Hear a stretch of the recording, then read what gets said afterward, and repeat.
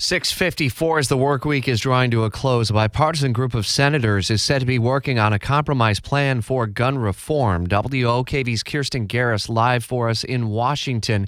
Might something emerge post-Memorial Day weekend, Kirsten?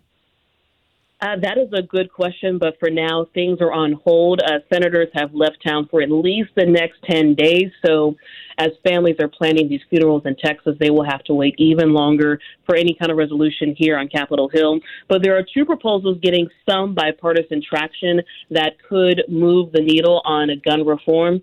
One would be expanding background checks on all gun sales, including private transactions. And then one concept in particular that has gotten even more Republican support are these red flag laws. And there's actually one already in Florida. But essentially, the way these laws work, family members and even law enforcement would be able to get a court order to temporarily have a gun taken away from someone who poses a threat to themselves or others, or even prevent someone from buying a gun in the first place if they are considered a threat.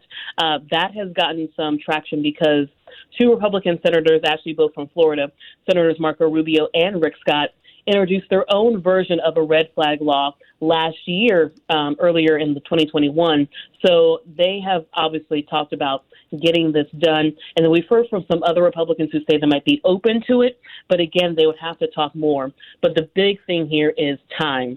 Time is of the essence. And Senate Majority Leader Chuck Schumer says if they can't come to any kind of negotiation, they will go to a vote and they will put everyone on record on where they stand on gun reform. Likely to hear a lot from families over the coming days and weeks ahead as well as they return to D.C. following the break. Kirsten, thanks. And to the team in Washington,